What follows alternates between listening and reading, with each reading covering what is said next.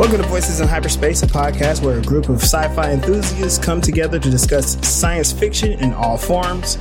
Our ongoing main mission is to review the hit 90s TV show Babylon 5. And we are actually, this time, recording a side mission because, you know, we're very busy with everything. And we have a special guest. So I guess I'll introduce myself, seeing as how we doing this very different. This is Legendary Black Lion. I'm Mel Asylum. This is Sunday. And our guest for our side mission is Dalibor. How's it going? How you doing? I'm Dalibor Zhuyevich. I am the indie hype man.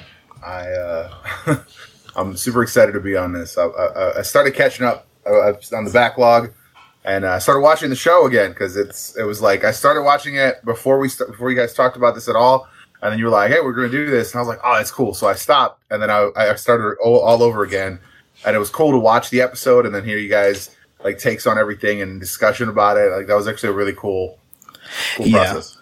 Yeah, it's what I'm realizing is to do this on a week-to-week basis, like the way that it used to be broadcast, is a challenge. Like I always want to jump ahead and watch the next episode. When I did my original watch through, my initial watch through for 2022, because I feel like I would rewatch it every 2 years or so. So when I was doing my 22 watch through, I just burned through season 1. And now watching it with my friends here, I'm realizing like, yeah, there's a handful of filler episodes. Oh yeah. And there were some really fun and cool things that pop out about the characters. We've identified a particular trait with Commander Sinclair. He seems to always put himself in danger. That's a classic sci-fi captain thing, right? That was like that was like an ongoing joke on TNG was, as your first officer, I should, contest you going down. But he's always on the away missions. Kirk was always on every away mission. Every captain's like, now I'm in charge. Now I get to tell myself to go. Right. Yeah. The thing, you're right. You are correct about that. With TNG or with any of the Star Treks, they tend to send like the entire senior bridge staff on away missions. Conspicuously, the main cast is always who's going down. Yeah. Like, why do we need the navigation? Why do we need a pilot down here walking around? Until somebody needs to die. Oh, yeah. If somebody goes down that's not a part of the senior cast, they're gonna die. Yeah. Yeah. And that's a joke on Lower Decks too. It's like us Lower Decks are ones that go down instead of the main crew. Because they actually need to be up there on the ship. Yeah. The fun thing about Babylon 5 is there's so many characters. There's so many different characters. The alien characters are, like, to me, they're the ones who help make the show. Well, so far in season 1. In season 1, the human-centric episodes are the driest episodes. And they also tend to be about space Nazis. I'm always curious about that. Like, okay, we got rid of all the alien characters. Let's show off all the potential Nazis from Earth, put them in these nice, stylish uniforms and have them march around and bark orders, which of course, I'm talking about Psy-Corps. So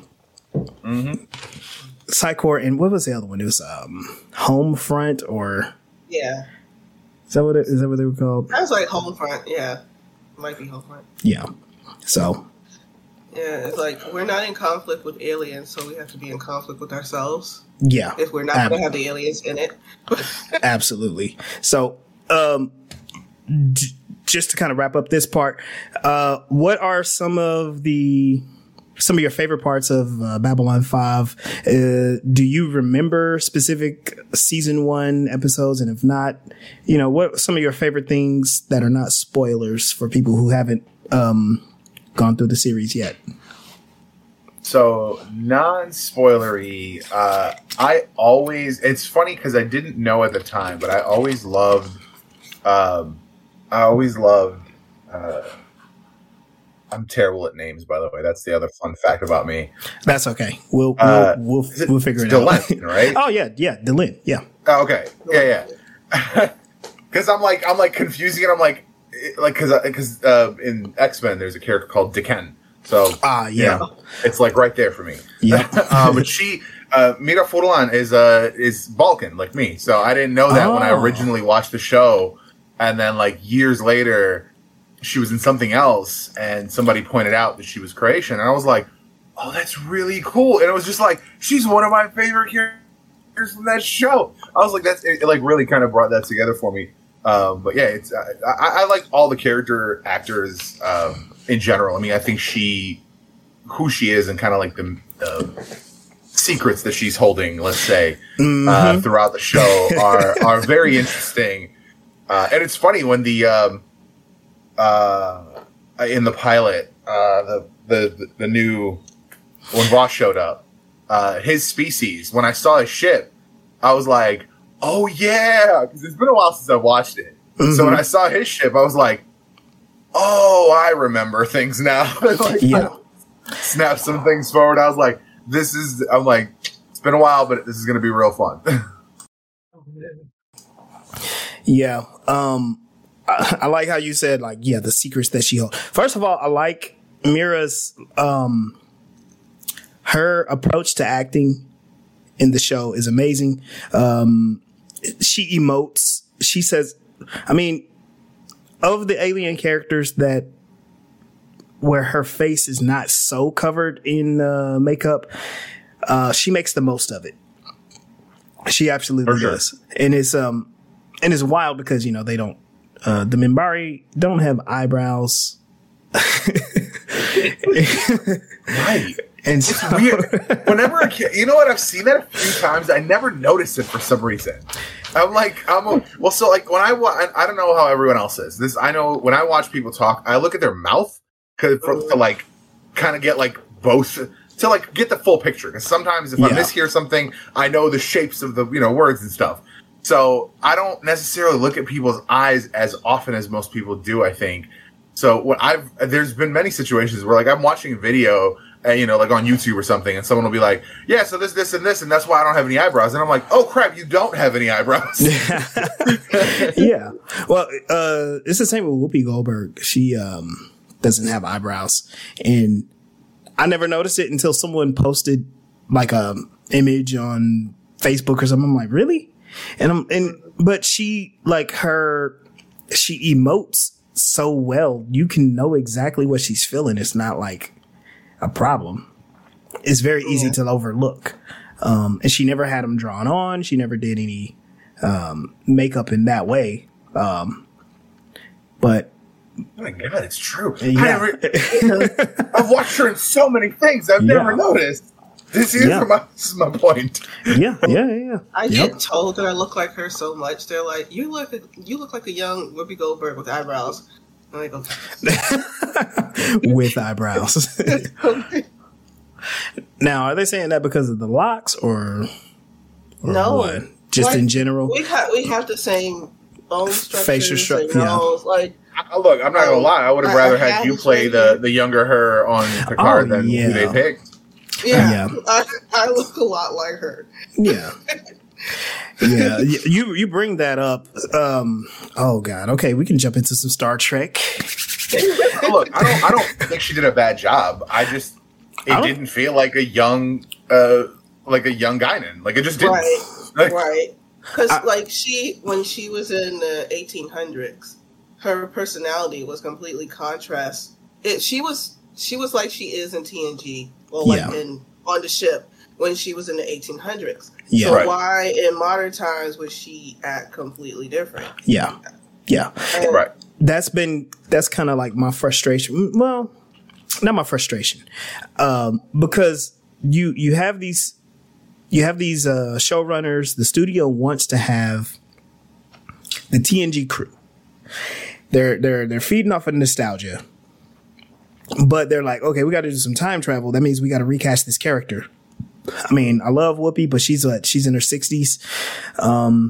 There's only so much you can do with CG, de-aging, all that stuff. It's like, okay, we got to recast her. But they recast her with someone who does not look like her at all. Not even a little bit. Not even a little bit. Her locks, she didn't even have locks. She had, was it like braids or something? Braids. Yeah, they didn't look like locks, but she had locks in the Victorian period. So yeah, it's that whole Klingon thing. Oh, yeah, we'll touch on that. But y'all should have known not to do that again. Right. But this is kind of my question to everyone. So, one, how valuable is nostalgia in Star Trek? And then, two, do you think it's ever been handled well in the entire series? I think some of it, they rely on nostalgia way too much. But with Star Trek Prodigy, it was really well done, where you're using this nostalgia from Star Trek, but they're introducing it brand new. It really felt like it was geared toward, let's get the next generations to actually see this. When I watched it with engineering, I got all excited and wanted to explain it. It wasn't like thrown in your face. It was literally woven into the story. Whereas with a lot of other things like Lower Decks, yeah, that's the whole point. Yeah. But with Picard, they did it, but without it being silly and purposeful. They just did the nostalgia. And with the reboots, it was like, we're just going to throw it in there as a joke that it wasn't woven into the story very well. It was like, we're throwing this in here. Look, Trekkies, you get your thing. Kind of like the Easter egg things that they do with Marvel, basically. Mm-hmm. Yeah. I really liked the in Prodigy having. Don't tell me her name is Janeway Mm-hmm. to be like a part of the ship, and Star Trek Voyager was what really got me into Star Trek. And I'm not, as far in as most people are, but I do consider myself a Trekkie, and I binge watched every single one of those episodes. And to be watching that new thing with her and her having to discover and really figure out where she is, that she's a part of the ship and all the things, I just really enjoyed it very much.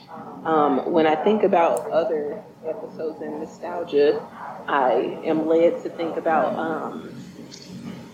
Strange New World, I think is what it is, and the different little touches and things that they're trying to put into that, because it's still supposed to be like in that same time frame, but clearly, we can tell that things are upgraded and that it is a newer show. But I really am enjoying that one too. I don't know if they're nostalgic, but I haven't watched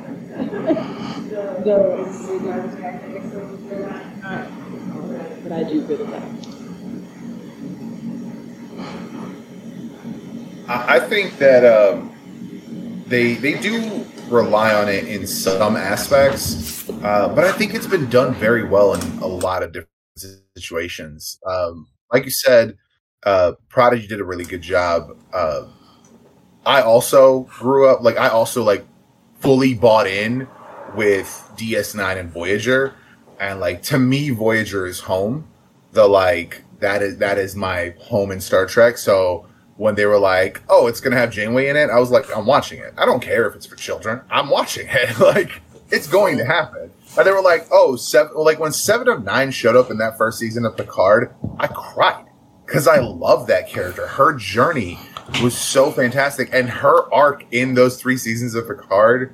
Oh my god! When he said, when we spent the entire second season with her kind of being salty that she didn't get accepted back into Starfleet and they didn't let her kind of be part of it because of her history, and then in the finale when he hits her with that field commission, I'm just bawling. I was done. I was done. I was like, oh my God, yes. Like because to me, like I remember when she fought so hard to like fit in on the ship and to like make personal connections with people. So like to have her finally be like considered a valuable member of the Starfleet and of a crew, and then ultimately the finale of season 3 of Picard, like.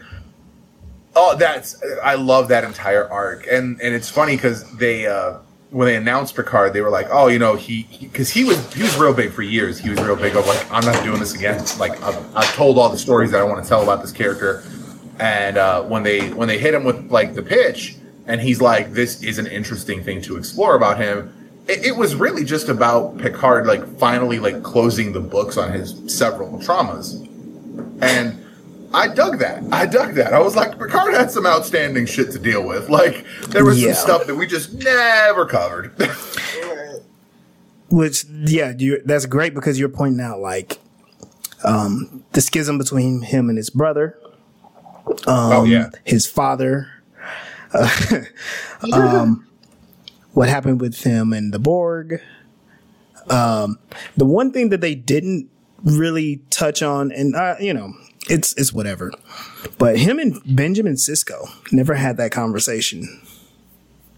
That's for what I understand. He doesn't want to come back. Yeah, like I understand. Oh my God, I would kill for him to come back.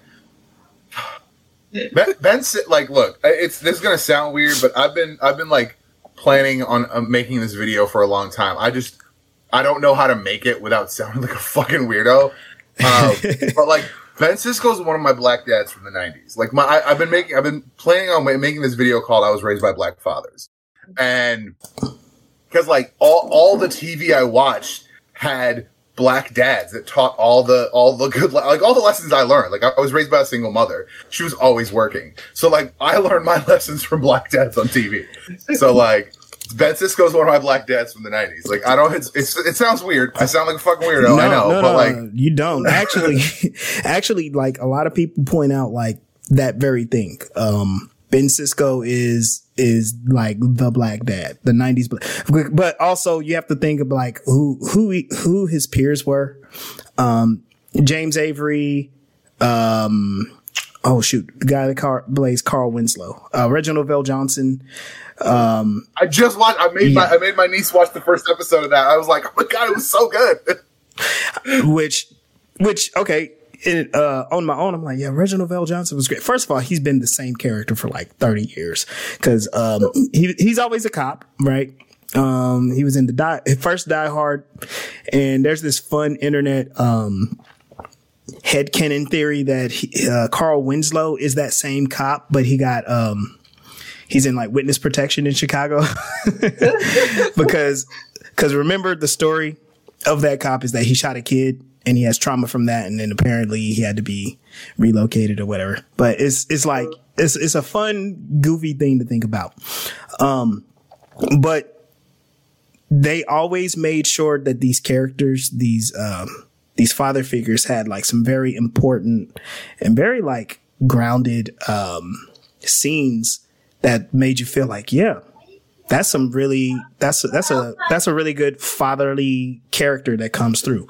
And everything that's going on around them, you know, of course they always have to be a goofy dad at some point where they do a dumb thing or whatever.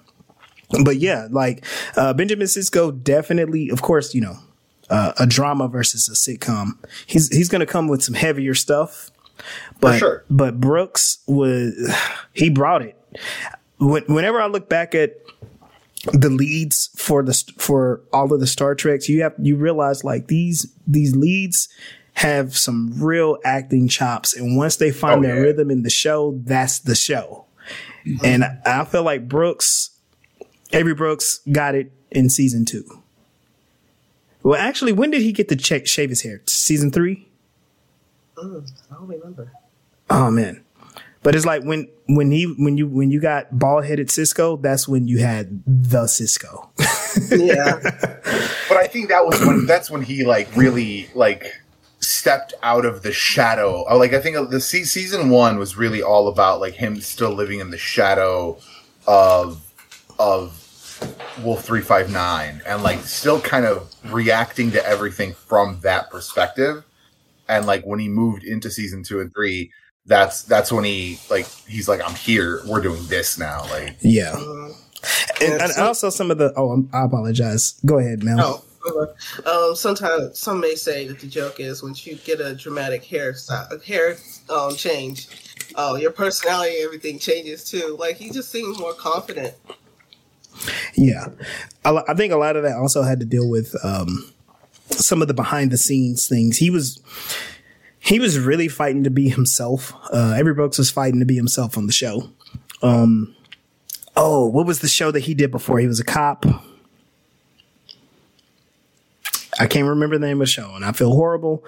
And if we get a significant number of listeners, they're going to like spam us with the answer to this. But whatever it is, the showrunner was worried that Spencer for Hire. What was it? Say it again. Spencer for Hire. Is that what it was? Man, I can't remember. Yep. But okay, cool. But he was bald with a goatee in that show. True, yeah, he was. Yeah. And they didn't want him to be bald with a goatee in Star Trek. They said, we already have a bald captain. That's Picard. And Picard, they wanted to give him a wig. They wanted to. Yeah. They did. And that would have sank that show. Right. And so they kept Brooks with hair, which he was losing his hair. And eventually I think they wrote it in his contract that he cannot shave his head. So that was something he was frustrated about. And then finally, I can't remember exactly the season. It was either the end of season 2, beginning of season 3. They relented. They let him cut his hair. And then like all of his acting superpowers just kind of activated. And just kind of going back to the thought of Cisco being dad, there were some stares, some looks in some of those episodes, but I'm like, nah, I don't want dad looking at me like that. Screw that. Like, I don't want to disappoint you, father. Which made Jake make a lot more sense. His character arc was really good. Like I think for the 90s, it was very progressive to have a single black father. Usually it was like, the nuclear family, but it was Star Trek was very different. It was and at the time it was great. Like it was dramatic and it made for some great stories. Yeah. So, what I was going to say, just kind of wrap up the whole nostalgia part of this. I think Star Trek does very well handling the nostalgia for like previous series, but there are times like, certain episodes where for some reason they just don't stick the landing. And I think Picard season 1, and most of season 2, they struggled. Season 3 was the perfect like it was like, I guess the perfect mix of connecting to the older series, the older stories. And I would say a big part of that was having Geordi and Worf in there. Yeah. But now it's like people are like, hey, these new characters are we really want more of them. For instance, okay, Captain 7 of 9. We've had her story arc through Voyager, and now it's like there's another story to be told. I'm into Raffi. I want more Raffi. I want her to be part of. Yeah. I want Raffi to be part of like Section 31 or something. I know they want her on the ship. She's like the first officer. What is that really what she is? Yeah, she's the first officer, but I think that's going to create a very interesting dynamic because we've never had a full-on relationship between the captain and the first officer. Right. So I think that's going to create a really interesting dynamic when it comes to like away missions and things like that. Yeah. And what's his name now? Picard's son.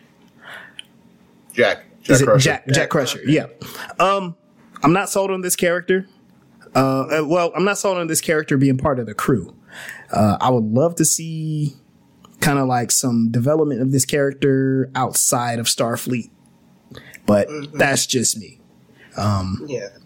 But he doesn't have the personality for Starfleet, which I guess sometimes works when you try to put it in, but it would seem too forced. Like if he was to.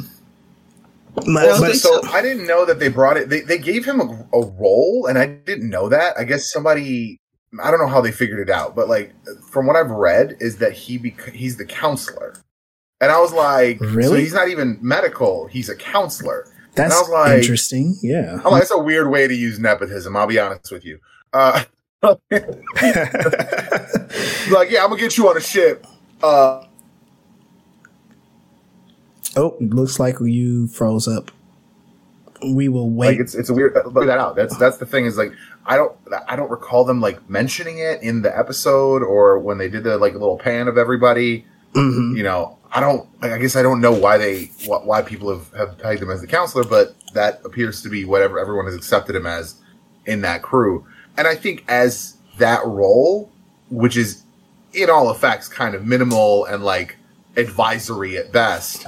I think he could be an interesting character from the perspective of like he's like got the pirate history, right? He's got the like, you know, off books kind of action history. So that could be his like, hey Captain, you could say no, but I'm gonna be off the ship for a few minutes and we're just gonna get this done real quick. Like that kind of character.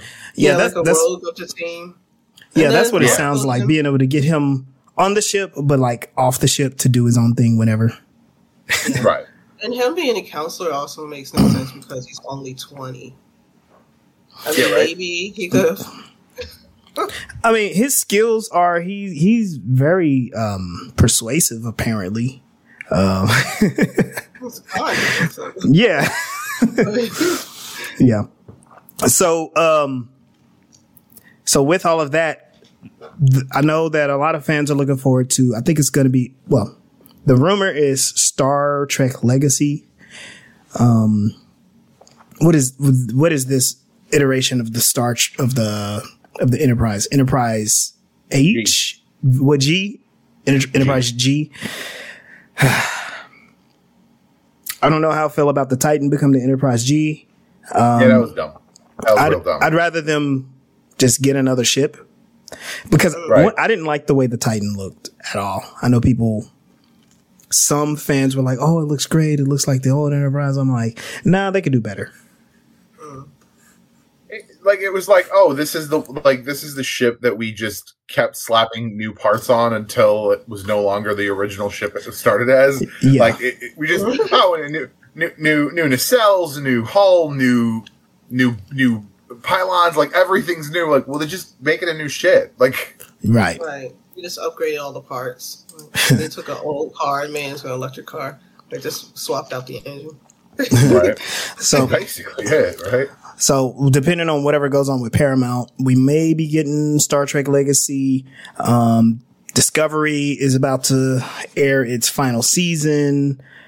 I'm so sad about that. I love Discovery so much. I think what Discovery. Oh, go ahead. Oh, what about Discovery? And let y'all go, but that is my show. I really was appreciative of when they jumped 1,000 years into the future, or wherever they went, that they tied up. What's my man's name? The number one Vulcan that everybody knows, Spock. And oh yeah, like he, got the Vulcans and the Romulans. All together and everything was okay. Navarre. Yep. Yeah, I like seeing that, and I think that was another one of those examples like when nostalgia really works well, because when they hit us with that like montage of like the various Spocks through the years, I was like, damn, that's good. Like, like show her what happened to her brother after she left that time period. Like, that's kind of cool. Like, that was a great moment. Yeah. The thing that I was excited about Discovery was them having that big jump to the future, because so far, like between the original series and TNG, what is like almost 100 years. They basically is 1 century and then another century. I think it's like 80 years or so. So you're for a very long time you're dealing with the same time period except for Enterprise. And I am interested in the TNG era of Star Trek. However, I'm also okay with us taking a look in the future of that. And when Discovery did make that jump, I'm like, cool, we can like do something different. The one thing you can have interesting stuff in the time period. Yeah. Also, kind of. No, go ahead, Mel.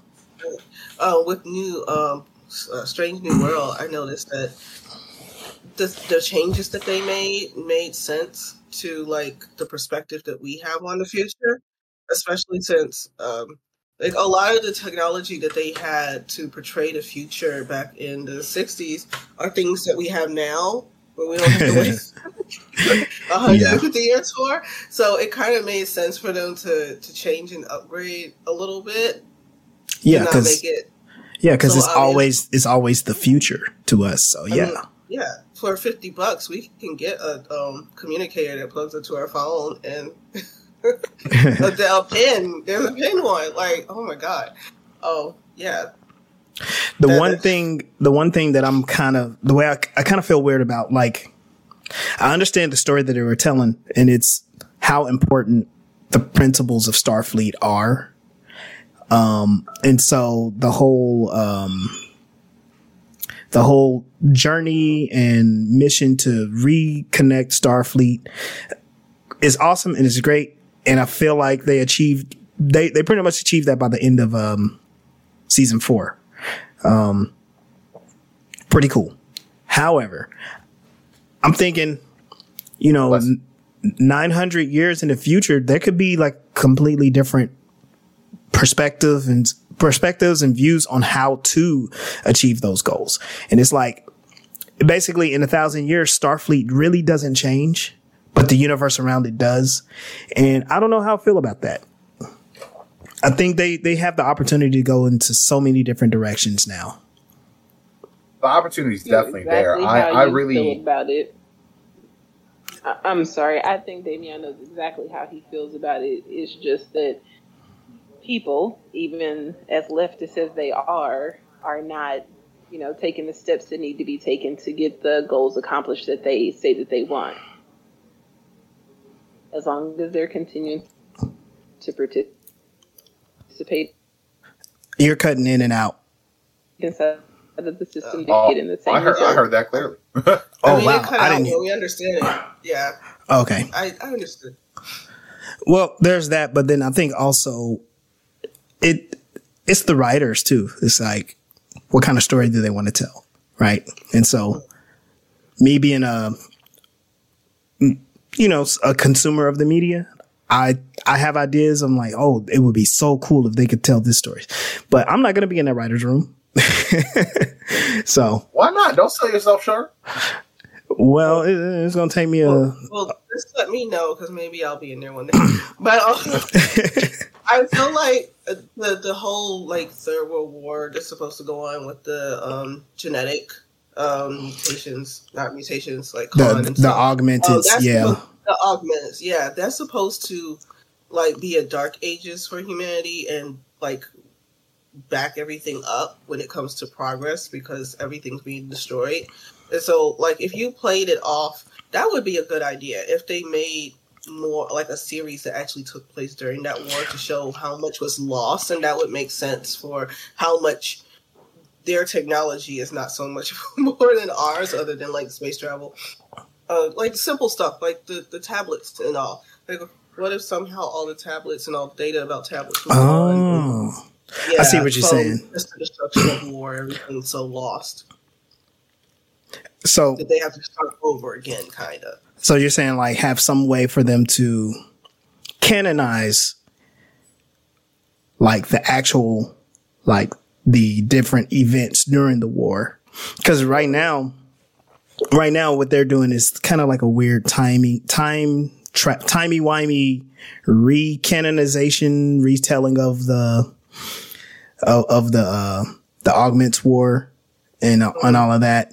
And all of that is because the different series played around with the 90s. And so in Voyager, they went to LA in the 90s and there was no World War. And fans were asking questions like, well, what happened? And I think they're trying to, there's been different attempts to explain like, well, it wasn't an out in the open war. It was kind of a crypto war. And I'm like, that's kind of a cool way to look at it too. But I don't know. I mean, but that's not what they'd shown us before, right? That's not, they showed us actual, like, what happened was that the planet was divided up amongst these augments. Yeah. And like they were ruling them like dictatorships. Like this was not, that's why when we see the episode where Cisco goes back in time to, like 99 or whatever he goes back to. Yeah, the Bell riots. We see the riots, like that's because at that point there is supposed to be like one of these augments is in charge. Like that's the era that he goes into. Wow. Yeah. So they mentioned it when Q put Picard through trial for humanity. And then in First Contact, we got to see like the way that the living conditions were when he was building the ship. Like it would make sense to show the world just being so destroyed after that. Yeah, and all those things can contribute to everything being so blown up.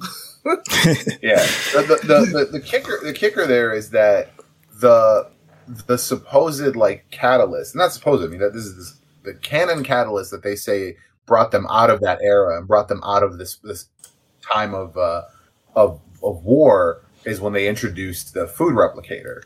Yeah. And there's a couple ways to go about that. You could have it be like, oh, okay, so like, you know, we've ousted the augments and they're off in space or whatever now. So now we're like rebuilding, and this is like the innovation that like propels humanity forward. Because now we could just fucking feed anybody and we're good. We don't have to worry about hunger.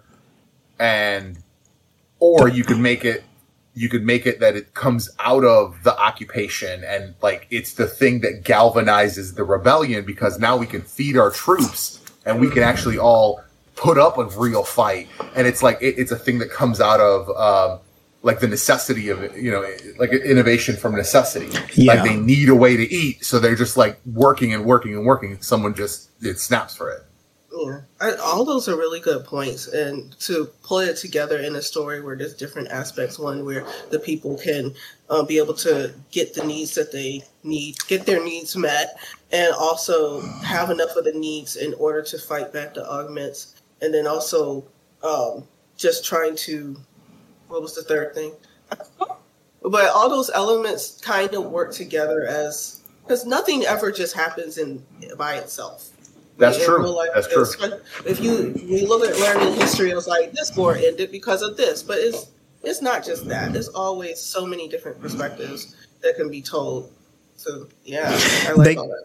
They could attempt to go the Star Wars route and fill in that space with a show similar to like what Andor is doing. Look,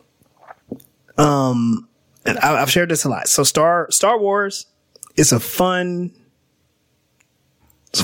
couple of movies, but I think Andor. It's a fun couple of movies. This man just dismissed 7 out of 9 movies. I will not include the extra ones, and I will not explain anything. You're right. Then I'm choosing that your couple of movies are Phantom Menace and Attack of the Clones. You're not going to explain. I will not explain anything. But I think what Andor does, it does a great job in filling in the blanks as to where did this rebellion even come from. And I like the approach in that, like, hey, this rebellion, could look very much like, revolutions that we've seen on the Earth, during the 20th century. And with the character Andor, he's not particularly a revolutionary character. He's forced to be. And then the story of the things that are happening around him are like so fascinating. And he's put in a position to where it's like he has no choice. I mean, he could just hide out, but he doesn't have that option because one, the Empire's looking for him. Right. Two, he originally was starting out looking for his sister. And then three, in all these things that's going on, the people around him that he cares about and all the things and the people that he care about are all being negatively affected. And so, he even tried to hide out, but he got arrested and sent to prison. And, it could, like, the way that season 1 of Andor, to me, probably the most coherent and very well written Star Wars in the entire series. But the thing about that is extremely dramatic. It's not fun. It's not lightsaber battles and laser fights. It's very dramatic. It's very no cute babies. No cute baby Yodas. It's very gray. You know what I mean? And I like it. I think what Disney and Lucas is doing with that series. I mean, a lot of people said the same thing about Rogue One. Is like, some people say like, oh, it's the best Star Wars movie. I don't think it's the best, but I think it does a good job in showing us like, okay, all this stuff that happens in episode 4, 5, and 6. Well, here is what led up to that. And here is why people are rebelling. This is why the Empire is evil. It's not just because of this one evil dude. It's like lots of evil people and evil organization and structure that is oppressing people. And I'm like, yes, I'm very much into like explaining that, and the way that they're doing it is I think is really cool. As far as the other Star Wars series, I'm kind of like, it's like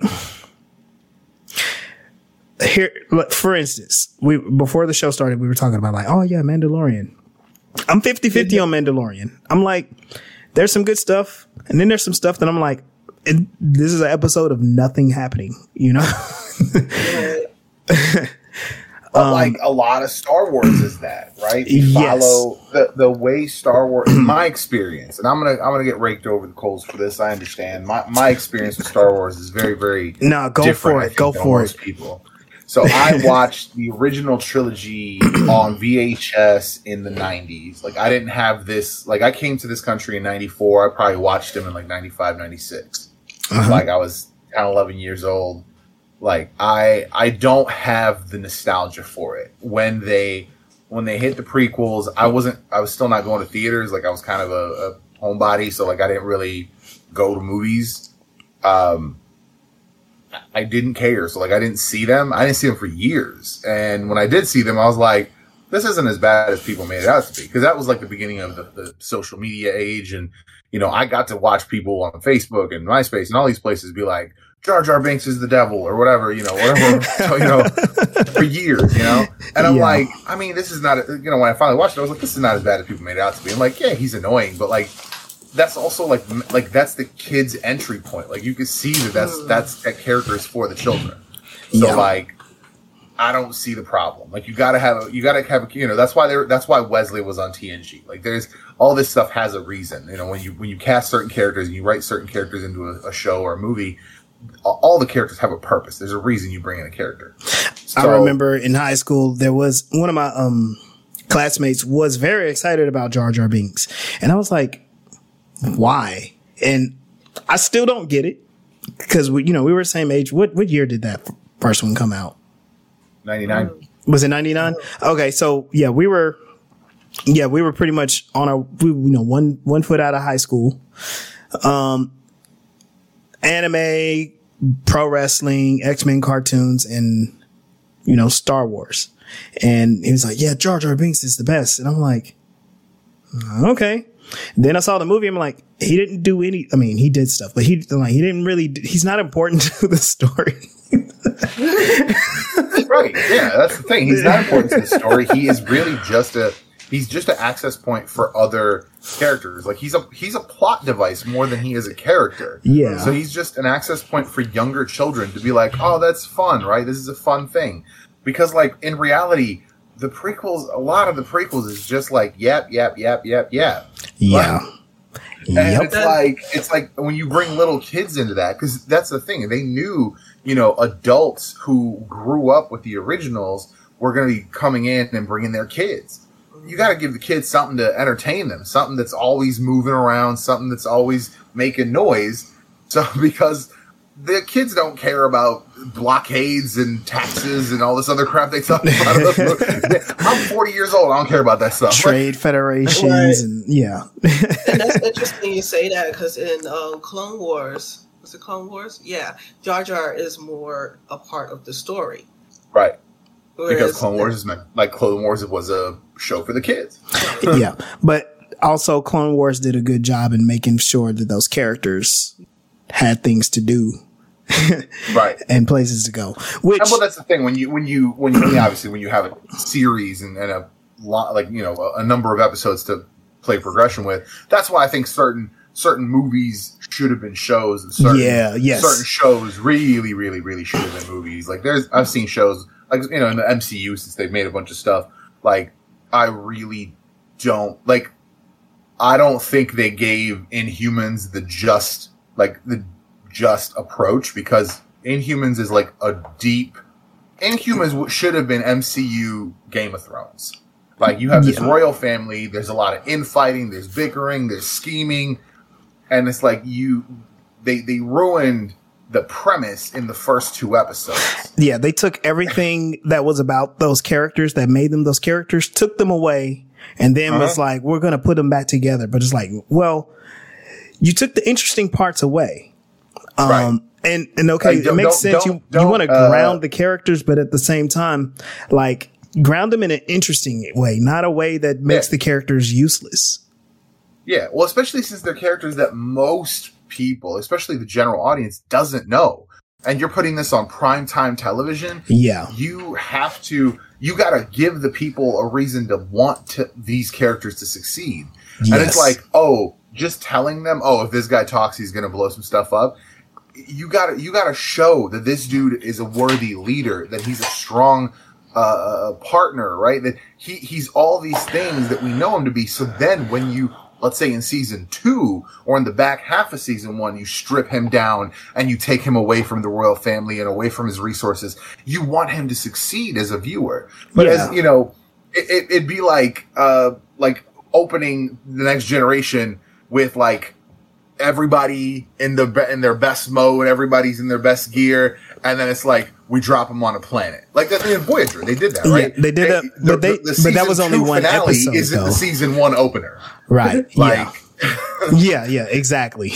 we didn't drop them on a planet out in the Delta Quadrant and then be like, This is the show. This is a show for 22 episodes on one planet. That's not how you do that. You can't do it that way. You got to build up the connection to the characters and then tear them down and dissect them. And, that's why, we like the Doctor so many, years later. And even to this day, he's a fan favorite. Yes. Because you built him up as a character, as an individual, and then you started dissecting him. Oh, he's acting weird in this episode. What's going on, right? You care. Whereas, if it was the second episode and he's suddenly quoting Shakespeare, you're like, what the fuck's up with this hologram? You know what? Now that I'm thinking about it, what you described, what they did to the Inhumans is very similar to what they did with Captain Marvel. They took this interesting character. She's a fan favorite in the comics. They took everything interesting about her away, and then it's like, okay, now let's start the movie. And it's like, we're going to tell you her origin story backwards. And then we're going to cram a whole bunch of stuff in that's interesting about the universe, but we won't tell you this in an interesting way. And it jumbled and confused the audience to where they couldn't care about the character. And I think if Captain Marvel in the first one too, which I know it made a lot of money. It was a great, it did pretty good at the box office, but the fan response afterwards was very mixed. And I think Carol could have been more regarded as a standout character if they gave her like just a straight up story, you know, instead of like taking her powers away and taking away her memories and then slowly giving them back to her. And the crazy thing is, I know what the story is supposed to be. The story is supposed to be about self-empowerment. Right. I think there's a better way to tell that story. 100%. I mean, here's the thing. I like that movie. I actually really still like that movie. But you're right. There's absolutely a better way to tell that story. Like they took, like, imagine if we met Steve Rogers as the dude in that boxing place, and he's just working out, and you know he's just sparring. Somebody knocks him out, and then he gets a flashback of like going to the recruitment center. Right. It's an entirely different movie. Like, why do you care? Yeah, it's a strange way to tell that story, and it's like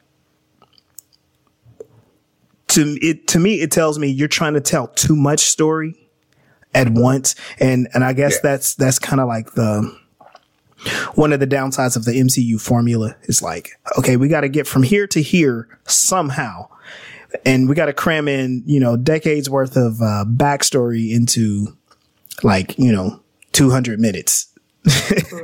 You know, exactly. And that's the thing, is that's exactly the problem, because they try to minimize these stories. That's why when they announced Thunderbolts, and I'm a huge Thunderbolts fan, I have the entire rundown here. The only thing I'm missing is Volume 3, which was like the Red Hulk and all that nonsense. But like, I have all the other Thunderbolts books right behind me. Like, I am a massive Thunderbolts fan. When they said Thunderbolts, I literally said, "But why? Who's going to be on it? We don't have the little like one-off villains from decades of stories that can like pretend to be good guys when like the main team is missing." And it's like, we have the situation now with a lot of the main team is gone. So like, they could have just, they should have just launched a show where it's just like the new superhero team, but all their identities are secrets and all this stuff, or even just have them show up in the background of other things. Like, lay this groundwork so that when we see the movie, you're like, they were talking about, like, there was this super team, you know, the Thunderbolts or whatever. Like, so by the time you get to it, you're like, who are these people? Not like what they did is just give us a bunch of super soldiers and ghosts. Right. And like, I guess it kind of shows. This is a S.H.I.E.L.D. movie. Like, honestly.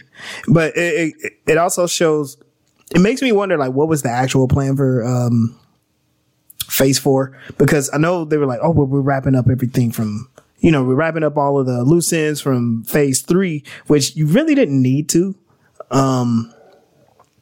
There was the opportunity. I mean, I wanted a Black Widow movie, but I didn't want it to be, oh yeah, by the way, there's another Widow. Right. Yeah. Because that's all that movie was. By the way, she had a sister, and she's a good guy, kind of. You should pay attention. You know, I forgot that movie came out. I watched it and and that's the thing. Again, I liked the movie. I enjoyed the movie. Yeah. But I would have enjoyed it enormously more in Phase 2. Yes. Yeah, that would have made, because you said, they were trying to close up all the loose ends from Phase 1 when they didn't necessarily have to. They could have used the loose ends to open up to say Phase 2. Yeah, right. That's how you write stories. Right. Yeah, because they didn't I didn't feel like they left any loose ends for Black Widow. So what you could have done is if you were like, all right, Black Widow is going to be phase 4. It's going to be after Endgame. All right, knowing that she's going to be dead, you got to give me a better framing device than, oh yeah, this movie happened before Endgame, right? Before Infinity War.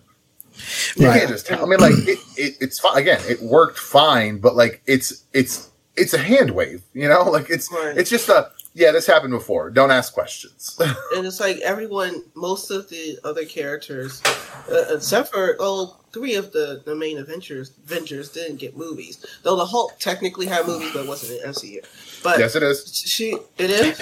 It's the second movie in the MCU. Yeah, the Incredible Hulk with the Incredible Hulk with Edward Norton. Okay, but we don't. So it's just that actor. They just recast him. Yeah, but like I always see like they do this weird things to try to make movies for female superheroes because it's usually not well taken. It's like, oh, Mary Sue. I felt like the whole movie was we're trying to explain that she's not really a Mary Sue. But she's like real hard.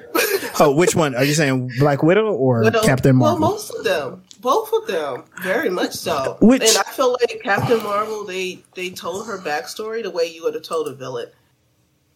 Because usually the villain is already established and then later we find out why they're a villain. Okay. Like, that's more common. It's more common to follow the hero through their empowerment than to backtrack. You always backtrack with the villain because they're the ones given the conflict at the end where you know how strong they are. You know what? You're. There's something to that. Yeah, I think you're right about because. And thinking of the Marvels, it kind of puts it in a certain perspective when you look at it like that. I'm not gonna. I'm seeing that. Yeah. A week. I haven't seen the Marvels at all. I seen Captain Marvel and I love Miss Marvel. I loved her story. Ms. Marvel hit me in parts of my soul that I didn't even know needed tending. So I'm from Bosnia. I was raised Muslim. I'm not religious in any fashion, but like, I'm like Muslim adjacent at best. Like, I know a couple prayers that grandma taught me. Like, I've never been to a mosque, you know, that kind of thing. But if I do feel the mood, like if I move to prayer, that's how I pray. Cause that's just the only way I know how to. And I've never cared. It's not like I've never watched a movie where it's like, oh, the Muslims are terrorists, and been like, what the fuck, right? It's never been a conscious thing for me. But watching Ms. Marvel and just watching Muslim families just be, I was like, holy crap, this is amazing. Like I didn't even know that I needed this in my spirit, but I needed it. Like just watching.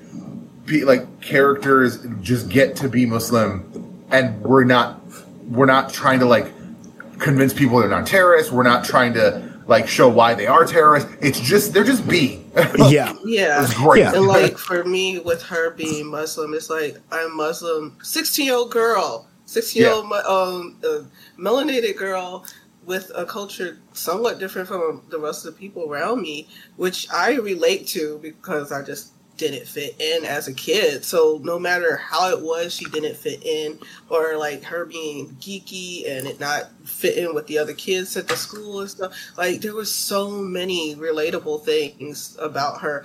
And her mom, I was having flashbacks. I had the drive to like walk up to like every time I would pass by someone who was older than me and female, I wanted to call them auntie so bad. I wanted to call everyone auntie. I thought, Kamala is Pakistani, right? Yeah. Yeah. I thought like when they revisit the partition, and actually show it, I thought that was like a really great inclusion of like real world history, because so often in a lot of these, whether it's sci-fi, fantasy, whatever, we kind of like glaze over real life stuff. And it's like, no, these characters are fine. It doesn't matter what happened in the past. And it's like, no, it matters. It really matters. Right. And the fact that her family was directly impacted, and it has a lot to do with her origin story. I'm like, that's good writing right there. That's really good writing. Yeah. And then as far as like the modern day stuff, like you said, like Muslims being Muslims, or the different conversations that are happening internally as far as like how to behave, how to like observe traditions and stuff like that. I'm like, you know what? This is I felt like this is those were some really important parts to add, because most movies do take a shorthand and then kind of glaze over those type of details. But Kamala and her family became like more three-dimensional characters because of the way it was being handled in the TV series. Now, I haven't seen Marvels yet. From what I understand, it's a lot of fun. I do want to see it. But I've heard, I didn't avoid spoilers, certain plot point spoilers. And I'm just like, oh, that's fucking interesting. Weeks before it came out. I saw the screenshot 2 weeks you did? before it came out. I was so mad. Mad. I kind of figured, if you're talking about what I think you're talking about, I kind of figured something like that would happen. The reveal about Maria Rambeau, I was really thrown off. I was like, really? That's interesting. I wonder how that's going to work out. Along with that, like, man, Lashana Lynch is a dope actress, and if she can stay in the MCU for a little bit longer, hey, I'm all for it. Look, she did a great job in both the films that I've seen her in so far. So, like, I'm down. Yeah. Cool. Let's wrap up the MCU talk with Loki. I finally saw the first episode of the new season. Oh, you haven't? Oh my God. I just watched the first episode. Okay. Because Twitter is Twitter. I've seen like the last scene thing, and like I know what happens, but like I don't know how it gets there, thankfully, and I'm still excited to watch it. Okay. Well, I finished it, and Sunday and we are rewatching it because I don't think she finished season 1 with me, so we just started season 2 again. And I Mel brought this up before we started recording, so I wanted to get kind of your overall view of it, as spoiler free as possible. Oh, okay. Yeah. Well, I can start with my favorite thing was the character designs and the way they were portrayed.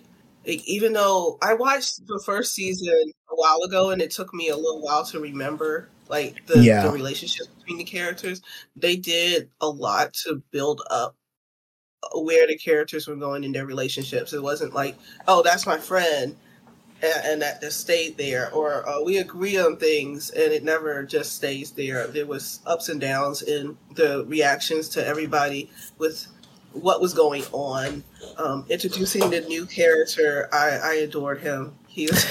I think I relate to him a little bit. Like my childhood looked a little like that, like his life. Not to mention having something else in common with him. I'm not gonna spoil that, but yeah, I found that new character very relatable. The philosophy that was brought up in the storyline was portrayed without throwing it in your face. It was kind of thrown in your face because it is huge, but it was the plot. The philosophy that they had to look at was the plot, and it just made things so smooth. Yeah, I think I agree with you, because season 1 ended with this. Basically, I mean, season 1 ends. It's a wild cliffhanger, but it pretends that it's asking you which is better, order or chaos. And then the story proceeds and it tells you really that's not what your choices are. And so the audience is like, you know, until season 2 starts, they're like, whose side are you on? Are you on Loki's side? Are you on Sylvie's side? You know, they try to portray Sylvie as, okay, she wants freedom. She wants autonomy. She wants freedom of choice. And so she's going to remove herself from the control of He Who Remains. And Loki's like, no, we need to protect order. And it turns out like it doesn't matter which you pick. Someone else is always in control. And so he comes back around to that decision again. And then I'm going to stop right there. I know, you know what happens, but it's like, yeah. But so I want to say I always like when I'm surprised by like casting. I will say that. While I did know Ouroboros in that casting, which I love, I absolutely love him. He's such a great dude. Like going all the way back to the Goonies. Like I never watched like Indiana Jones, so I didn't know him for nothing. But like I knew him from the Goonies, and he was amazing. Yeah, like he's one of my favorite characters from that movie. And so his casting and the way he kills it. It's such a deadpan delivery in that first episode. Like so like. Yes, I actually do have one of those. Like, I love he killed it. He killed it. Absolutely love it. And then we go into the like interrogation room and motherfucking Rafael Casal walks in. And I was like, Raph? Yeah. I'm from Chicago. So like, I'm not like up on the West Coast, hip hop scene as much as people from the area. But like, because of Hamilton, I like dug into Daveed Diggs' backstory and his rap, which is incredible, by the way. And Rafael Casal is his rap partner, and I was like, oh shit! I did not know that he was in this show, and I was like, holy crap! I was just like, this is like a complete different level of enjoyment for me now. Yeah, the soundtrack for Hamilton is so good. I love it. I will. There was the year that it dropped on Netflix. I watched it and listened to it so many times that at the year end like Spotify or YouTube music or whatever it was like recap was just like Hamilton. I was like, yeah that tracks. That for sure tracks. Like, man, you really listen to Hamilton a lot this year. Yeah. I mean, like, and it's funny because I also listened to the mixtape, and the mixtape is so really good. Like, the Immigrant Song is fantastic. Mm. Oh my God, and I had not known that the reference, because I finally saw, the other play, the movie based on the other play that he made, which I can't think of the name for some reason right now, that Anthony Ramos was in it. But he makes a reference to that play in his verse on the, where he talks about, with the lottery ticket. I was like, when I finally saw the movie, I was like, oh my God, that's what he was talking about. That's fantastic. And that was my favorite part of Hamilton it was written like a really good stand-up where there's like a lot of great callbacks. Cause like every time they hit the notes from the beginning and they hit, different phrases from the rest of the show, it always like wrapped it up really, really nicely for me throughout the entire show. I'm a big fan of that. But like, when I saw Rafael Casal and Loki, I was like, oh, this is fantastic. I'm so excited. Because the movie that they did together, Blind Spotting, which they eventually made a show of, great movie. Awesome. I haven't seen that movie, but I've seen it around, so I'm gonna have to check it out. So, Loki season 2, and I think Marvel's. So right now we're at the end of Marvel content for 2023. Deadpool 3 is gonna be not done yet. Yeah, it's not done yet, right. And it's the only MCU film for 2024. Of course. We're gonna have show. Well, no. Echo's dropping. I thought that was dropping this year. Oh wait, no, you're right. I'm tripping. Yes, Echo's coming out, and Echo's gonna be last. And so is What If, which I'm excited about. I'm more excited about What If. The thing about Echo, but like 9 episodes over 9 days. They're just shotgunning this season, which is kind of weird but awesome. I hope that they're good. I liked What If season 1. The one thing about it was also like you're not selling me on that this is the same multiverse. Right. No, exactly. And that's the thing about it. It seems like I like how they were like, okay, here's what if this character did this, here's what if this character did that. Right. Okay, let's all mix them together and everything's the same. And I'm like, okay, I get what you're trying to do. Like they're trying to do Avengers, but like condensed. They don't have to do that. They can just tell the individuals. It could just be an anthology series, you know? Yeah. And that's the thing that I think that's why I like short treks on Star Trek. That's why out of Star Wars, literally the only thing I am still like genuinely interested in watching is what is it? Visions. Like, oh wow. It's just like taking the elements of Star Wars and like making interesting stuff. Like I'm a big fan of a good anthology series. Yeah. Like I liked all of Black Mirror, and then was it season 2 or 3 or whatever when it's like the last episode and it's like you see all the little bits and pieces that refer from the to other shows. ones. Yeah. It was like, is it all in the same universe? But it's like it doesn't matter. It doesn't need to be either. Universe. Yeah. Right, but even if it's like it could be the same multiverse, but like just let me have the episode, and it could just be the zombie episode or the like Mad Max episode from the trailer. That looks so awesome. Yeah. Yeah. So, with those series, you know, the ones that have yet to be released, what are the other things that you're looking forward to, from Marvel, and then from Star Wars, and then we can kind of branch off into some other stuff. I haven't kept up with what's coming out. So I'm actually just backtracking. Like I haven't actually been watching stuff. Like I said, I just finished two seasons yesterday, and the last episode of Ahsoka, which like I subscribed to Disney Plus because I wanted to see Ahsoka. She was my favorite character in Clone Wars, and not to mention the actress playing her. I love her, but I was a little disappointed. Okay, I was about to ask you what you thought of it. I tried to watch Ahsoka and it didn't hook me. Right. She doesn't seem like she seems like a version of an older Ahsoka, but she's not. I don't know. She's not what I expected Ahsoka to be. Like, she's too stoic. Okay.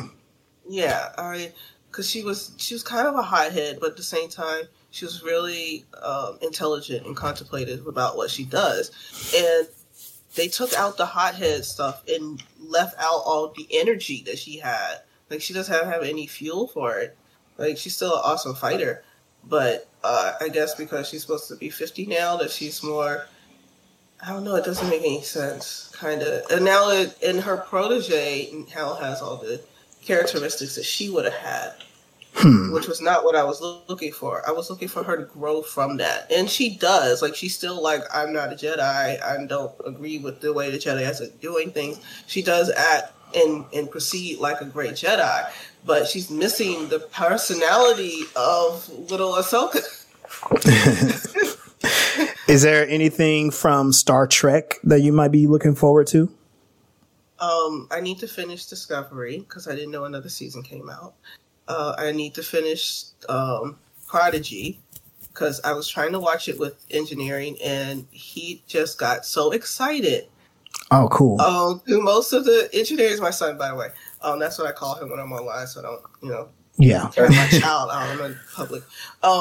But there were some parts of the story that were like really understandably exciting. Yeah, I was excited too. But he just starts running back and forth through the house, and I'm like, "You're supposed to sit. You're missing the story because you're running." Like, I might have to just watch it without him because I keep waiting for him to come and sit down and watch it with me. And maybe I need to not do that. Maybe I need to watch it before I watch it with him because I want to finish it. I was really getting into it. Okay. Sunday, Dalibor, either of you got some things that you're excited about? My phone died. Oh, okay. Oh no. What I'll do is I'm gonna throw this out there. What I'm excited about, one, I'm excited to see if MCU makes some adjustments because just all of the different things that are happening. I don't think Phase 4 and Phase 5 are terribly successful. I think there's a lot that they're trying to do, and it's not landing very well. I think they'll eventually get there, but you know, we'll see how that happens. But I will say, this is what I'm excited about. Avatar: The Last Airbender live action series on Netflix coming. I saw the trailers and the teasers and stuff, and I'm like, hey, this might actually work out. Now, I don't know how well they're going to tell the story, but so far they got the visuals looking pretty good. So there's that. I just remembered I was watching Retro Nerd Girl yesterday. She was talking about there's talks about a Fantastic Four movie. Yep. Yeah. Yep. And they're actually confirming. They're confirming castings now. If the internet's not lying, then Anna Taylor-Joy has been confirmed as Silver Surfer. Yeah. Oh yeah. Okay. Yeah. You did bring that up. We should talk about some of that. I don't care if she's female. Nora Rad. All right, cool. It's the same story. She leaves behind a dude. We're just switching the story up a little bit, making it a little bit different.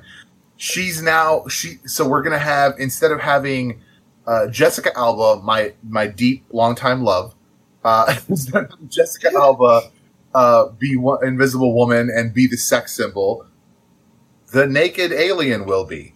Like the naked silver alien will be the sex symbol, and we'll have not regular clothing, but not skin tight, lycra bodysuit, like an Invisible Woman. Yeah. She'll be wearing a normal practical suit. Yeah. And it won't be her purpose won't be to be the sexy one on the team. So yeah. That's I think the logistical reason, because I feel like I have a pretty good imagination. I can't think of a story reason why you'd change the character like that. Unless you're not flipping the character of Norrin Rad and you're making, I don't know, Frankie Ray is Silver Surfer. You're taking a female herald, but just making them one of the other heralds. That could be an interesting take. So from some of the rumors, and I will admit, some of these YouTubers, they're going off of, leakers and, these different sources, and it's always 50-50 whether it's real or not. But one of the rumors that I heard is that the Silver Surfer, the whole Fantastic Four, all of them, they're going to be from a completely different universe, and they'll make their way into the MCU, and then when they get into the MCU, they will end up dealing with a different Galactus and a different Silver Surfer. And on the one hand, I'm like, okay, cool. You better tell a good story to make that happen. But also, you know what? There are plenty of heralds of Galactus. You don't have to tell the Silver Surfer story every single time. Yeah. There are different, you can go different directions with that. Now, the Frankie Ray story is a very interesting story. And also, I think it's absolutely obscene to go Galactus first time out the gate. Right. Yes. Wild. wild choice. Like, let's pick the literal biggest villain they've ever had as the first villain. No, that's too much. Yeah, Galactus is a beyond Thanos level villain. Unless they tie him into the Celestials. That's the only thing I can think of is they're going to tie him into the Celestials, and like we already have some action with them, so like we have a point of reference, which is why like they'll be able to sell the like large dude in the sky kind of thing. Yeah, and you know what? The supposed talks for the casting of what's his name? Sue's husband, Reed Richards. Yeah, Reed Richards is the guy who plays Mandalorian. Oh yeah, I remember his name. Yeah, and like from the video that I watched yesterday, the opinion was that he's like too old to kind of play him. That there could be like some makeup changes, and I'm like, well, what if they're trying to tell the story in a different time period? Well, not time period, but like later when he's older. Yeah, and I mean that would explain building up to. It doesn't excuse it, but it might explain why they're already at like the biggest villain. Which still doesn't make any sense. I can see that, but like, maybe if it's one of those situations where it's like they're gonna use them. Excuse me. They're gonna use them as like, oh, they're from another reality. They're gonna bring them over. They're like already adults and grown up, and they've had their like whole careers as the Fantastic Four, and then it's like Secret Wars, and then like reboot. And they combine those realities, and now we get fresh young Fantastic Four, fresh young Tony Stark, like that, I guess. But again, that just seems to be like you're doing too much. Like it's to me, especially now that we have like a lot of point of reference as viewers for time travel in the MCU, specifically like people from different eras going into different eras. Like easily, you could sell me on they were in the 60s. Part of the space program, they launched early for whatever reason and disappeared. Yep. What happened? Who knows? They wrote it off the books. No one ever talked about it again. S.H.I.E.L.D. locked those files up. S.H.I.E.L.D.'s gone now. Someone finds the files. They're like, who's these characters? And figures out, oh, what actually happened is they fell into the quantum realm. Pushes a button. Boom. Fantastic Four in the present day. Like, yeah. I like the idea of that happening, but also make reference to the negative zone, the negative universe. Yeah, and it could be the negative zone or like wherever. Like, there's many places for them to fall into. Because, like, if they go that there's a lot of holes in the MCU. Right. Oh, yeah, absolutely. There's fallen a random hole. He's gone for 60 years. I mean, Hulk fell into one. He was gone for 5 years, so that, right. But along with that, like, yeah, there's so many different ways to tell the story and to like expand the universe, but also introduce the different villains and these stories that could lead up to Secret Wars or to come out of Secret Wars. Like Annihilation, I thought that would have been a great story to tell after. That's such a huge story. Yeah, that I thought that. But that to me, that like you could do because I love that story. But that's like where like, the Guardians of the Galaxy team that we have in the movies now is started in Annihilation. So you could you could deconstruct the Guardians and like rebuild them through Annihilation. Yeah, man, that.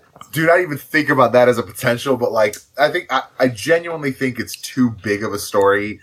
Unless they committed and they were like, all the shows will make like we're going to make a show about Drax and him dealing with it, and we're going to make a show about like all these other aspects of the cosmic MCU dealing with the wave, because like the Annihilation Wave is a beyond Galactus level threat. I mean, they ate Galactus at one point.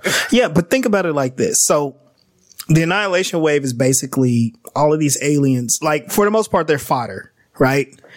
Yeah. It's the Chitauri problem. It's the like wave of and that really could have been something that could have been present in so many different shows. It could have been the common thread that brings whatever the new iteration of the Avengers together, and then after that you start introducing the problem of Kang.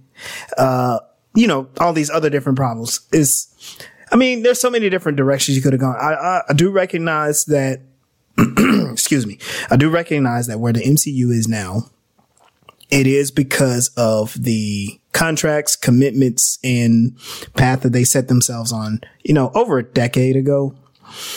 And so maybe what the strategy is like, let's tell these big stories, but let's get it over with so we can reboot it and tell all of the stories with the characters right. The challenge is going to be Spider-Man being in the hands of Sony, but I think Sony likes their arrangement. It's like, hey, you want to make a Spider-Man movie? You make it. You can do. You can have them to do whatever. Keep boosting RIP. Yeah. Keep boosting RIP, and then we'll keep just throwing out these random movies. Oh my God. Yeah. Look, I'm into it. What was that? Madam Web? Whatever. I was kind of whatever until they showed me Araña. They showed me Spider-Woman. They showed me the other Spider-Woman. I was like, sold. I'm in. You're going to give me Frankie Ray on screen with her big spider legs? Sold. Yeah. So, or Maddie Franklin. What am I talking about? Frankie Ray? Which, all right. Mel, did you see that Madam Web preview? I have not seen the previews for new Spider-Man. Oh my goodness. Oh, it's not Spider-Man. It's not Spider-Man. It's Madam Web. Madam Web. Prequel. She's getting her own prequel. It's prequel. Yeah, I always thought, I don't know enough about this character. Oh, cool. Yeah. She just seems. Well, people for some reason assume that it's Jessica, or I'm sorry, Julia rather. That it's Julia Madam Web, and I was like, why would it be Julia? Like, why would they skip all of the everything to get to Julia as Madam Web? Because that's who's Madam Web now. No, it's Cassandra. It's Cassandra Webb. She's the one that's actually the main character. And I didn't catch it until someone pointed it out, and then I was like, all the cars were old, that I saw in the trailer. Yeah. They were all old cars. It's early 2000s when this takes place, right? Something like that. It's actually 90s. Oh, I think 90s? It's 90s because someone said this could be the prequel for the Amazing Spider-Man universe. Yeah, it's supposed to be So, but whatever it is they're supposed to save Mary Parker from being killed. She's basically the Sarah Connor of the show of the movie. A baby. There's a baby in that scene, and there's if you look at the scene, there's a shot in the trailer where somebody's holding up a baby. You can't tell if it's the main character or if it's somebody else. But Mary Parker is cast in it, so the Parker parents are in the movie, and then there is this baby's being held up in clearly a car that's going underwater, and then in the foreground, you can kind of see the spider suit. Oh, okay. You can somebody pointed it out, and I was so focused on the baby, I didn't even catch it because it's this peripheral vision thing. It's a little blurred out, but I sat back in my chair, and I was like, oh, that really does look like the spider suit. Damn.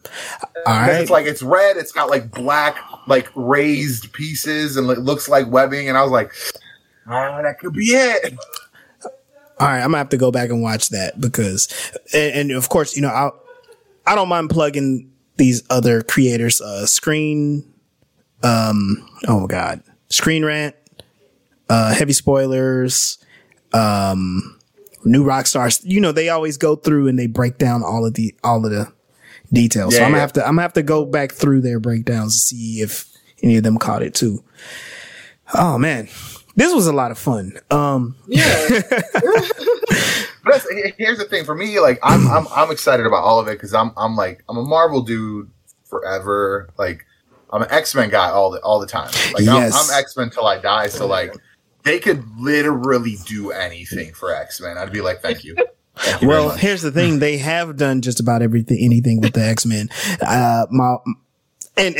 I'm not going to crap all over the old films. They did some cool stuff. The thing is that there are more stories to tell. Except Wolverine Origins, that movie. Yeah, they already did. They already did that, so they don't need to do it anymore. But Yeah, we've gotten 2 Dark Phoenix stories. Can we just tell any of the other 80 years of stories? I know. Right. Like Dark Phoenix wasn't even that big in the... I remember the cartoon, and I wasn't allowed to read comics when I was a kid. But, yeah. She was kind of a blip in all that other stuff that went on. And there's so much that they could tell about, like, the relatability of different cultures. Like, there was a whole part of the series where they just were all over the world.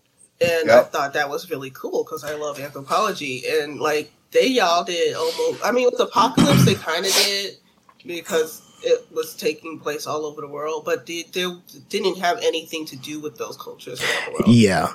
That, you know what? That's a good point. The disappointment to me in Apocalypse is they were showing a lot of really interesting things with these characters and it went nowhere. And then Apocalypse was not hashed out as a convincing threat. It was just like, hey, I got superpowers. No. Yeah. That was it. That wants to take over the world. Like, and what a waste of Psylocke. Can I tell you, my first thought was they're not going to cast this white bitch as Psylocke, right? Because that's a little weird. And then I found out that what's her face is part Asian, and I was like, oh, I guess I'm a fucking asshole. All right, cool. Yeah, but all right. Do you know the origin of Psylocke? Oh yeah. No, I know the whole thing. They fixed it. Now it's fixed. It's fixed, and there's so much better separate. Yeah. There's so much better. Both of them are so much more interesting characters. Like Betsy Braddock as Captain Marvel, top Betsy Braddock all time. I don't care what anyone says. Anyone disagreeing is wrong. Quanon as Psylocke has been the best Psylocke. Like, so good. So good. The only thing they need to touch back on is the Crimson Dawn. I feel like there's a loose thread there. We need to wrap that bad boy up. That is somebody I need well, I was gonna say Scott Lobdell to come back, but he's too busy finishing that comic book that he owes everybody that he crowdfunded. Yeah. Yep. Oh, it's Olivia Munn. Yeah. Olivia Munn, yeah. I didn't know she was part Asian. I didn't know. Yeah. And the disappointment is like when she was getting prepared for that the role, she was doing all this cool stuff, learning how to use a sword, and like not even a third of what she did was in the film. Nothing. Her Archangel useless. Even I would say Storm in that movie was basically useless. Oh my god, that movie was Apocalypse versus Magneto and Xavier and Jean. Oh yeah, and Quicksilver's there. That's all that movie was. Yeah, they just focused on like the most popular characters.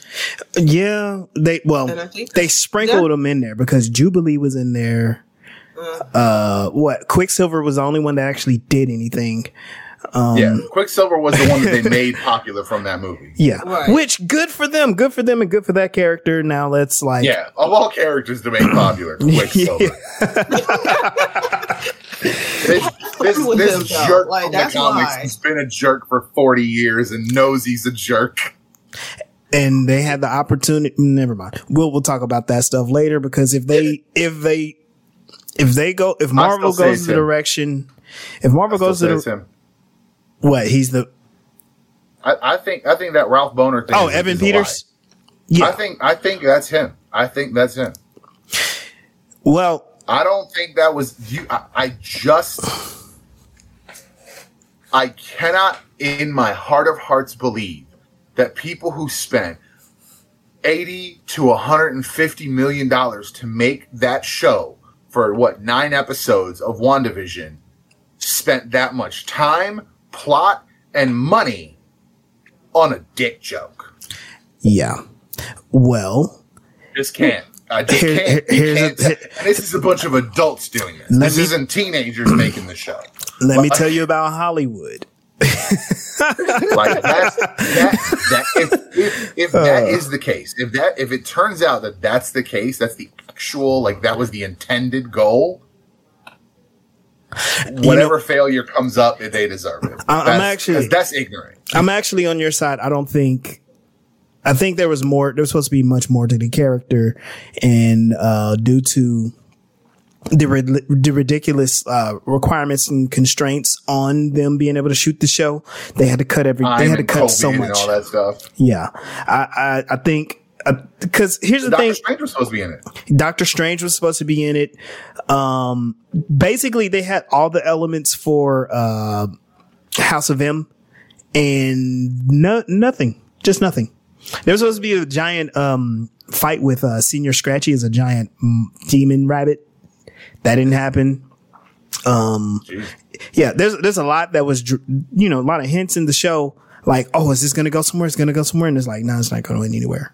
And that's why. Yeah, there's a lot of hints, a lot of hints. Yeah.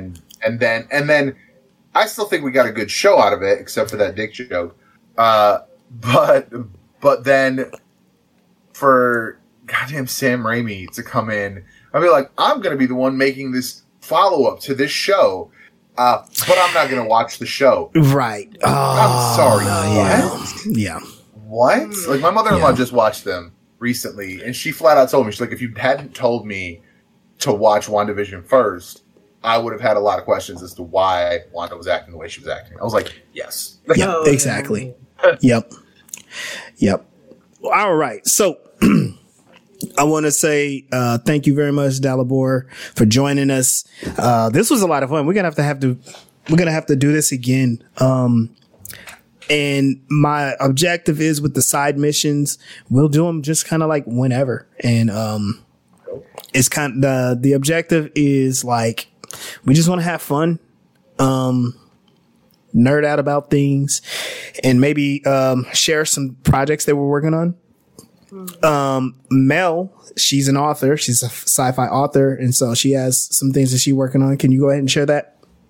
I am working on my first sci-fi novel. I have a young adult series about a sci-fi fan called Theory of Rebellion. I have not gotten to work on my new book lately because I am currently fighting the cold.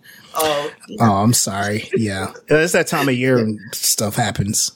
Yeah, but I've been making videos on TikTok called Galactic Tea, where I spill the tea on different sci-fi characters, and I travel around in my interdimensional spaceship, which is why I can pull information from all these different dimensions and times in order to share information about characters. We've been coming up with our own personas for the Voices of Hyperspace. My persona is already Mel Asylum, captain of the Starship Rebellion. It's my captain's jacket. Yeah, nice. Yeah, I'm still hashing mine out, and Mel and I, we're gonna be sharing some different ideas. Hopefully, I think I know where I'm gonna land on this thing. So we'll talk about that off the air. We mentioned Cisco earlier, and I just recorded a video about Jake Sisko for National Author. Novel Writing Month. That's because he's an author. Yes, That's true. Yep. Have you read? Do you even know that there is a new comic book series that follows Benjamin Sisko after his return? Yes, I knew about it. I haven't read it.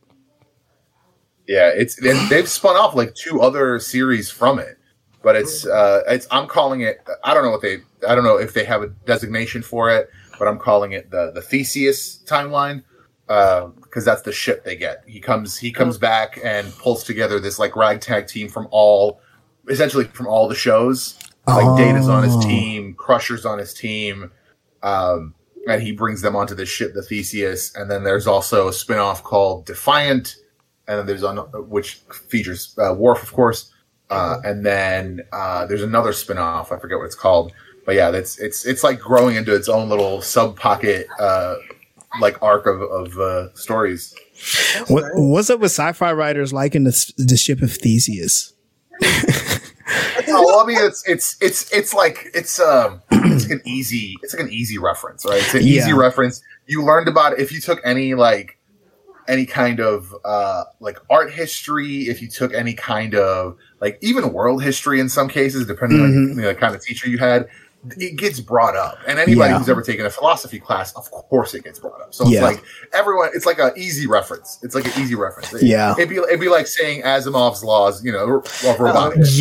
Everyone knows what those are. Like everyone's kind of heard it in passing at some point. And I guess they want to like use things that are familiar so that you remember what it is.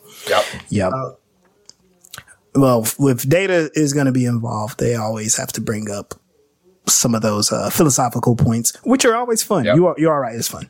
Dalibor, do you have any fun projects that you're working on, or just tell everybody like what you got going on and how to find you? For sure. Appreciate you for having me on. This was fantastic. It's been a blast covering all this stuff. I am also an author. I'm in my final rounds of edits for my first novella, which takes place in I'm renaming it, but it's the universe based on a comic book series that I've been developing for a long time called Wolfpack. So for now, it's called the Wolfpack Universe, but I have like some ideas about what to call it. But the first book is called The Price of Freedom. And it's somewhat prequel, somewhat sequel, to the comic, and it's meant to kind of establish the world, and then it's very much sci-fi, spy thriller kind of joint. Well, congratulations on that. That's exciting. Yeah, we're gonna definitely have to keep an eye on that. But yeah, I'm the indie hype man on everywhere: Twitter, YouTube, on TikTok, of course, at indie hype man, INDIE. I know some people like to spell it with a Y. But yeah, my main thing is that I like to share indie creators. I have an indie creator magazine that I put out quarterly, which is thecatalyst.digital. You can check that out. It's completely free for everyone involved except for me and my time. Gotcha. Understood. But I'm actually getting a couple more people involved in it, and we might be going bi-monthly next year because there's a lot of really cool indie creators, and not enough time to like catch everyone when their campaign's running if I only do quarterly. So there's a lot of campaigns, a lot of crowdfunding going on that I want to let people know about. Nice. So for me personally, I have a ton of projects that I'm always doing, but the one that would be the most appropriate to share, of course, is Voices in Hyperspace on our TikTok. In our YouTube, we will be planning a live stream here pretty soon. So keep your ears open for that. Also, I am dipping my toes into writing. I have not been trained, but I got some ideas in my head that are finally making their way out. So once I get to a good place that is, making something happen, I'll share a lot more details on that. I don't know. It's rubbing off. You guys are influencing me.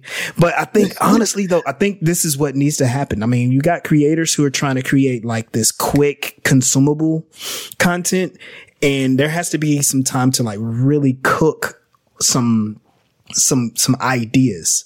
And so we got to go back to writing. So I'm, sure. I'm in that boat. I'm not saying that I am good at it, but right now I'm enjoying the process. If you want a deadline, which is how I finished my novella, that's part of why I started the magazine, is I needed to give myself a deadline. Like I needed a reason to like make sure I actually got some writing done. Mm-hmm. I was like, I need content for this magazine, right? Because I'm not necessarily always going to catch someone. Someone's not going to get back to me on time. Okay. So I'm like, if I'm going to put this out at a certain time frame, I'm going to write. So I wrote my novella through the magazine. So like anyone can read my novella for free, that like pre-alpha version of it through the magazine, like before all the editing was done. And it's kind of cool because it's like, you could just say, this is my first draft idea. And you put it out, and it's just cool to like have something, like have a deadline to hold yourself to. It's like as arbitrary as it gets, because I always say, like, I always have a little tag on the cover that's like regarding how late it is, because I always say that it's going to come out on the first, of the quarter, but it's like, life happens, so it's a week late or a month late in some cases, or as at the end of last year, I put it out on December 31st, the literal last day of the quarter. It's like, nice. It is still this quarter technically, but it's released.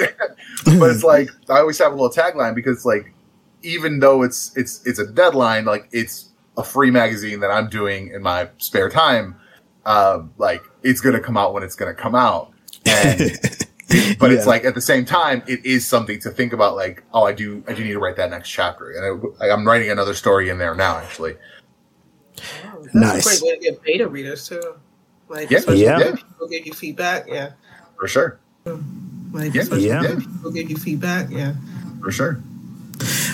Shoot, we might have to host like a writers forum or something like that. Because I mean, I love hearing everyone's creative process.